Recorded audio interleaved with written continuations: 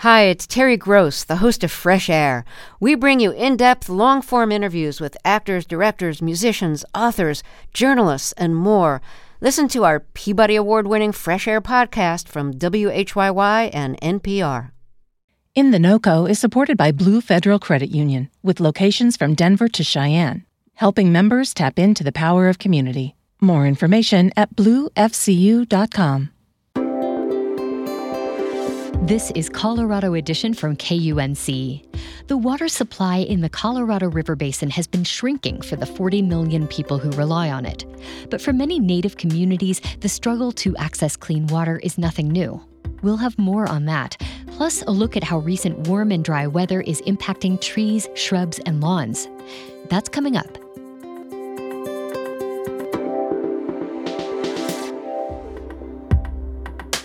You're listening to KUNC's Colorado Edition. I'm Erin O'Toole. Across the nation, almost half of tribal homes don't have steady access to clean drinking water.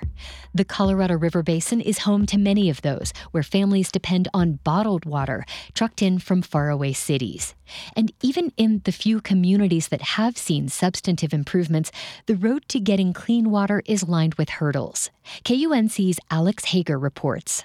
Just outside of Albuquerque, New Mexico, the city turns to desert in a matter of minutes. Office buildings and apartments give way to a dusty expanse of scrubby brush and beige plains.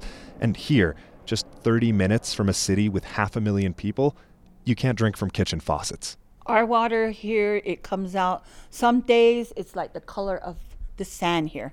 Nora Morris was born and raised here in the Navajo community of To'Hajiilee, New Mexico. Now she works at the senior center where clean water arrives by truck. To make sure that we're cooking with safe water and we're also utilizing water to sanitize our pots and pans. That's the case for most of the 2,000 people who live here. Bottled water is brought in by the crate load from the Walmart in Albuquerque. But for bathing and cleaning, it's water from the city pipes. On our hair, it makes it hard. And then our skin is more drier. That's resident Rihanna Apachito. Sometimes it comes out orange, brown, black. They've had bad tap water here for decades. Mark Begay has operated the water system for more than 30 years. 5 of the 6 wells in town have collapsed or stopped running. So we're only dealing with one distribution well, so we're in a water crisis here in To'Hajiilee. But a fix is coming. As far as tribal communities with bad water go, To'Hajiilee is one of the lucky ones. It's about to get a pipeline, connecting it to the same water system that feeds Albuquerque. From atop a hill, looking out towards the city, Begay points to where it'll run.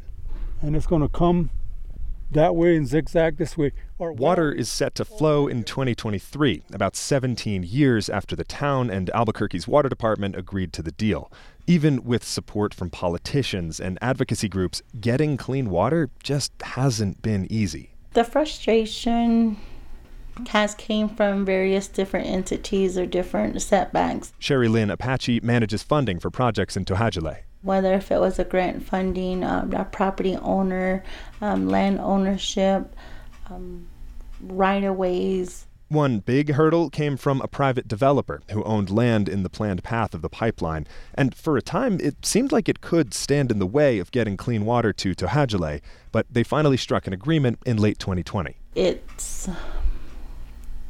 kind of terrifying to know, like, we did once upon a time own the majority of the lands, and why do we have such a hard time regathering our land or the acreage of our land to move forward. And even with permission, there's still plenty of work that needs to be done. Once we receive the water, there's additional infrastructure that is needed within our community, additional funds that need to be provided, additional pipings need to be upgraded from the asbestos pipings. And of course, all of this is expensive, especially for a community that struggles to fulfill the required matching for the grants it does receive, or pay back money when it's been given as a loan. They've been able to get most of the way there with pandemic relief programs and the recently passed infrastructure bill. But Crystal Tuli Cordova says this is an issue that's playing out on Navajo land well beyond To'Hajiilee, and well beyond the timeline promised in the federal spending plans. She works as a hydrologist with the Navajo Nation Water Department. You think about the amount almost 40% of people that don't have running water. It's not going to take one infrastructure bill to address that, and it's not going to be able to be done by the end of 2024. These are challenges that are wicked. She says the core of these problems is rooted in the history of how the West was built, all the way back to the earliest days of white settlers deciding who would have access to water. And when you look at the historical photos of, the signing of different compacts, and what's visible there is that there was no presence of indigenous peoples participating, although they've occupied the lands and used the water resources. And with climate change shrinking the supply in the Colorado River and disproportionately harming indigenous people, working to get them clean water is only getting more important. In Tohajale, New Mexico, I'm Alex Hager, KUNC. This is the first in a series of stories we'll be bringing you this month and into January, ahead of the first ever mandatory cutbacks for some who use water from the Colorado River. You'll find more of our reporting on water issues in the West at kunc.org.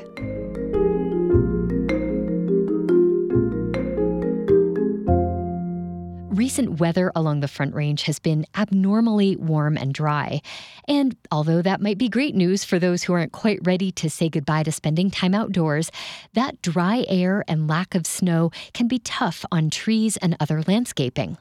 Given that the forecast calls for more unseasonably warm temperatures in the coming days, many plant experts say it's a good idea to water trees, shrubs, and lawns.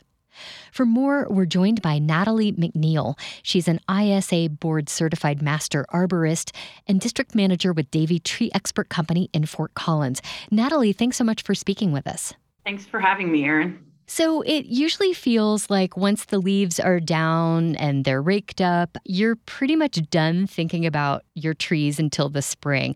That's not really the case, though. They might be dormant, but they still might need some care over the winter. Can you talk about what trees are doing over the winter? Sure, yes. Trees, even though we say they go into dormancy, they actually still do some root growth and things like that through the winter. So it's important, even in a normal precipitation year for Colorado, to still winter water your trees, but it's even more critical when we have the dryness and the heat that we've experienced as of late here in Fort Collins. And let's talk about what happens when we don't see snow when we typically would, like this year. What are some of the problems that a warm, dry autumn and early winter can cause for our trees? Yes, so trees need water to survive, and they have a really good defense mechanism of storing up energy within their roots to help combat seasons like this. But if we have prolonged and repeated seasons of stress, they don't have the ability to maintain or replenish those reserves. And so what we often see is they'll leaf out, they'll bud out, they'll flower in the spring and be beautiful, but then they'll all of a sudden collapse in midsummer to late summer when temperatures increase again and things like that. So we're really putting a lot of repeated stress on the trees if we're not maintaining them through the winter months. Now, are some trees more susceptible than others to these kinds of problems? Evergreen trees are quite a bit more susceptible. So your pines and spruce, because they lose moisture through their needles throughout the winter time. And so when we get dry weather and windy weather combined, it really has a large impact on spruce and pines. But all trees are equally affected by drought-like conditions. All right. Well, let's talk about this idea of supplemental watering. Could you explain what supplemental watering is exactly? Is it very different from regular watering that might happen during the spring and summer? Yeah, so when we water during the summer through our irrigation systems, we're doing surface watering. Ideally, in the wintertime, you would do subsurface watering. So below, in the top, foot of soil, so around 8 inches or so at a depth. Surface watering doesn't always allow us to get that moisture down to where those feeder roots are on the tree, which are a little bit lower than just the surface area. So subsurface watering allows us to get down to that critical root zone for the tree.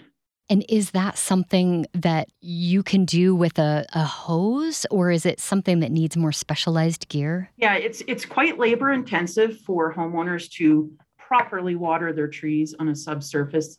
Most nurseries will sell a feeder that can attach to the end of your hose, and you would put that in the ground every 2 to 3 feet around your drip line of your tree and down about 8 inches into the soil, in the hopes that you would give a mature tree probably about 10 gallons per inch of diameter is the ideal kind of moisture that you'd want to give a tree in a month. So hiring a professional arborist like those at Davey Tree, we can come out and do that in a much shorter time, give you your Saturday back, so to speak. Right. And be sure that we're getting the water to where the root zone of the tree where it needs to be. Right. Are there other guidelines for supplemental watering so that it is most effective? Is there a good time of day? Yeah, you don't want the ground to be frozen. We can cause some damage if the water freezes. So typically you like your temperatures to be above 35, 40 degrees and maintain that. So along that, watering kind of mid-morning, midday, when it's a little bit warmer, although this year we haven't had to worry too much about that. It's been so warm, but as we get into the really winter months, not watering when we're going to see a big temperature drop would be wise. Utilizing those warm days to water. Sure. Well, one thing that comes to my mind is that during times of drought, we maybe don't want to do extra watering of, lawns and trees and plants. How do you make the case to do supplemental watering during a dry winter? Yeah, trees are especially important, right? So trees help us reduce our heat island effects and help us retain stormwater retention. And so they're an important part of keeping our landscapes cool. And so keeping them alive is important. If we don't do that, we're going to have to water more if we don't have trees shading our grass or shading our homes. So it's a double-edged sword. You don't want to use water because we're in drought-like conditions, but if you can use it in the right way, directed at things that are going to help improve our drought-like conditions, then watering trees is the way to go. Right. Well, how do you think landscaping, like the types of trees that are planted and that survive, could change in northern Colorado if we do get these kind of climate patterns and dry weather persisting into the future? Yeah, there's a lot of research going on with that now.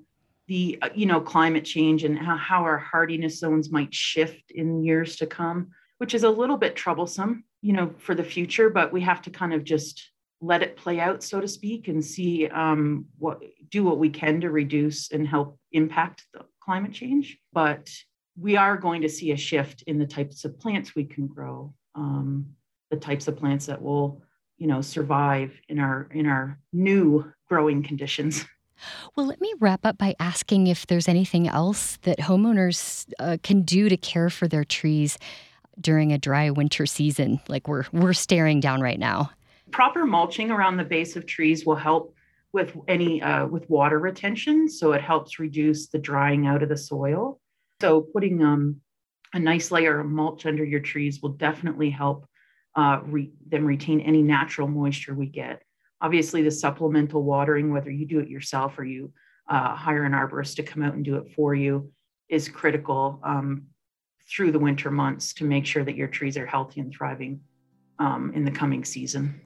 Natalie McNeil is an ISA board certified master arborist and district manager with Davey Tree Expert Company in Fort Collins. Natalie, thank you so much for talking with us. Thank you for having me. Coming up after the break, we'll hear about how pandemic disruptions are complicating access to healthcare in states like ours. And although the dark winter skies are much bemoaned by many humans, we'll hear how they benefit the many migratory birds flying overhead. You're listening to Colorado Edition from KUNC. Latinos have been disproportionately impacted by COVID-19.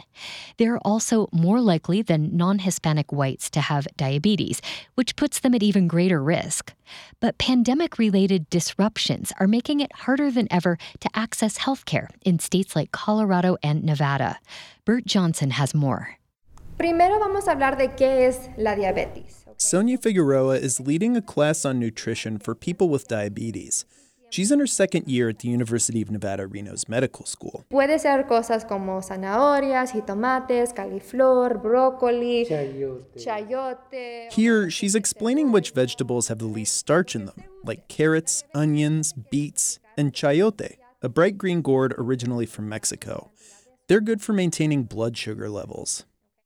This class is offered through the volunteer-run Student Outreach Clinic. It's a full-service health center where anyone without insurance can get free medical care. And in Reno, where about a quarter of the population is Latino, it serves a lot of Spanish-speaking patients. Esaul Quesada Aguilar has been coming to the clinic for 3 years. Me proveen el medicamento para mi diabetes también ellos ahí. Quesada Aguilar says he's been able to get checkups and monitor his diabetes. The clinic even provides the medication he needs. But on the day of the nutrition class, he's the only person who showed up.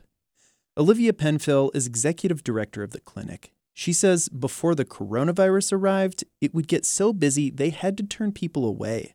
A good Saturday clinic for us right now is about 16 patients, so almost half of what we were seeing previously.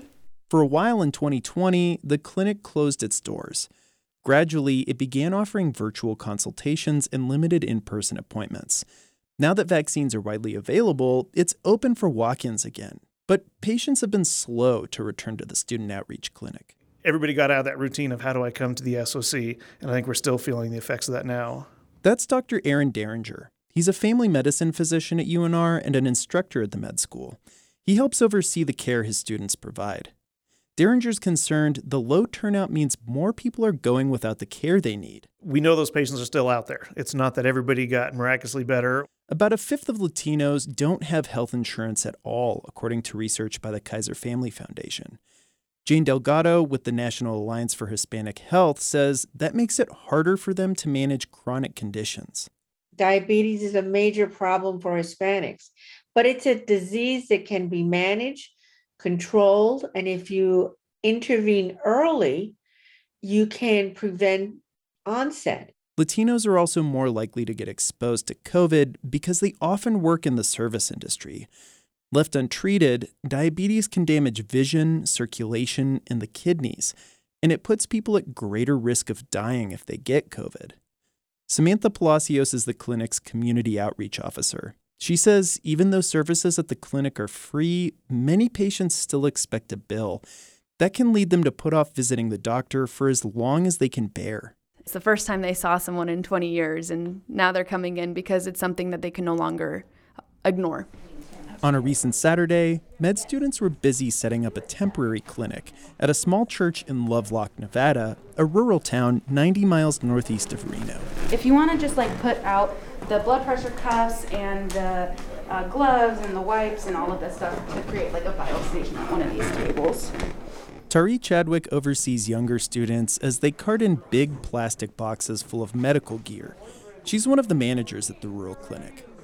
Chadwick says they have to be even more proactive when it comes to serving patients in rural areas. We see a lot of patients who are uncontrolled with their diabetes, who are never going to see a doctor because they don't have access or they don't have time. So when we come out, we're really trying to reach those diabetic patients. But that day in Lovelock, the clinic didn't see any patients at all. For the Mountain West News Bureau, I'm Bert Johnson. KUNC is a member of the Mountain West News Bureau. You can find more reporting from across our region at kunc.org. Most migratory bird species we can see traveling across Colorado are well past peak migration for the year and have already settled into their winter homes. But a handful of species make their journeys late into the year, as chilly as that night air might be. Earlier this year, Colorado Edition's Henry Zimmerman caught up with Colorado State University's Kyle Horton, an assistant professor in the Department of Fish, Wildlife, and Conservation Biology, to learn more about bird movement across Colorado and the impact that we humans have on the journey millions of birds take each year. He started by explaining why the Rocky Mountain region is an appealing migratory route. This area is very unique in terms of bird migration. So we have a wide diversity of habitat types. On the east, we have grasslands. To the west, we have pretty high elevation mountain ranges. a lot of birds are going to be following these large geographic features too. So running north and south along mountain ranges, thinking about the Front Range of Colorado, might be a collecting point for a lot of birds as they pass north in the spring. But also just that diversity of habitats is going to also reflect a diversity of birds. So, some birds that might be found in the mountainous regions are not going to be found, for instance, out in the grasslands of Colorado and vice versa. For that reason, it makes it a really exciting area to watch migratory birds, both from the diversity standpoint, the topography that we have. That's a really exciting point as a bird watcher, but also as a researcher. And then in terms of the air spaces, I don't know if there's anything necessarily unique about the air spaces, but I always find it quite fascinating that, like I said, you can go out into the grasslands and hear birds flying over at night.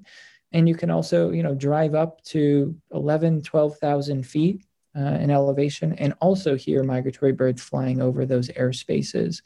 Basically, wherever you're at in Colorado, the likelihood of finding a migratory bird is quite high. I want to talk about the impact that humans have on these migrating birds, light pollution especially, and there's been these big lights out initiatives to reduce the amount of unnecessary outdoor light that we've got in our municipalities really across North America and the world. Can you describe the harms that light pollution brings to migratory birds and, from your perspective as a researcher, the importance of turning lights out? When we think about migratory birds, right, we're describing birds passing under the cover of darkness. And I think when we describe that, we think of the perfect scenario, right? A starry night, and these birds are moving through a calm, windless night, and they're able to successfully, migrate north or south. The reality is that those dark nighttime skies are starting to become fewer and fewer as we start to populate the airspace with light pollution. And these birds have evolved for hundreds of thousands of years to rely on certain signals to navigate. So they might cue in on the stars at night to know which direction to fly.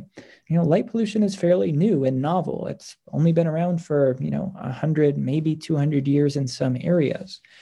And as it turns out, light pollution starts to disorient migratory birds. We've known about this for a while, too, when we think about lighthouses shining the way for sailors out in the ocean or along the Great Lakes. What we actually saw during some of these periods that overlap with migratory birds is that the birds would be attracted to these lighthouses, and they would circle incessantly, calling, sometimes colliding with the tower, going through their energy stores, which are so vital for their success, and having to land on the ground completely famished, devoid of their energy, and sometimes they're going to start getting predated by maybe gulls along the coast, or just not having enough energy to even, continue that migration, ultimately fatally perishing. And this is now is a large-scale problem with lights on communication towers, lights on skyscrapers, even lights on our backyard porch. These lights seem to attract the birds, and they sometimes attract these birds, increasing the risk of collisions with those structures, or just attracting them to suboptimal areas. So you imagine a small songbird that might require a forested area to feed on insects during the day, now being pulled into an urban park, for instance, where it might not be able to find enough insects to feed on. Its risk of colliding with a building is now elevated. Its risk of maybe being predated by a feral cat or a house cat is now elevated. So these lights have a large-scale impact on these migratory birds, and it ultimately is leading to some impact and declines in migratory bird populations. And as a researcher, this is something that I try to understand both where and when the greatest threats to these migratory birds are in terms of light pollution, and what tools we can bring to bear to help migratory birds, of saying, this is going to be a big night of migration. If you could turn your lights out in this very specific area for this night, this could help migratory birds successfully pass north or south. Now, when it comes to turning off lights to help birds, is it kind of an all or nothing sort of deal? Does it matter if I turn off my porch light if there's still a ton of light pollution coming from my block or from my town in general? basically anything helps. So turning off your light on your backyard porch can help. It might not, reduce a fatal collision at a skyscraper, but it might reduce attraction to maybe your backyard at night or something along those lines. So it's not really an all or nothing strategy. Every effort that can go towards helping reduce light pollution is a net benefit. This problem is sometimes as simple as turning off the switch, flipping off the light for the night or a few nights or maybe the season. So I would say any effort to reduce light pollution is a net benefit for migratory birds. That was Colorado State University's Kyle Horton, an assistant professor in the Department of Fish, Wildlife, and Conservation Biology. He's also the principal researcher at CSU's AeroEco Lab, where researchers study bird, bats, and insect migration. That's our show for today. Tomorrow, we'll get a sense of Colorado's political climate with a look at an annual statewide survey covering Coloradans' opinions on everything from COVID mandates to the wording of statewide ballot questions. I'm Erin O'Toole. Our production team includes Henry Zimmerman and Tess Novotny. Our digital editor is Jackie High. Brian Larson is our executive producer. Thank you so much for listening. This is Colorado Edition from KUNC.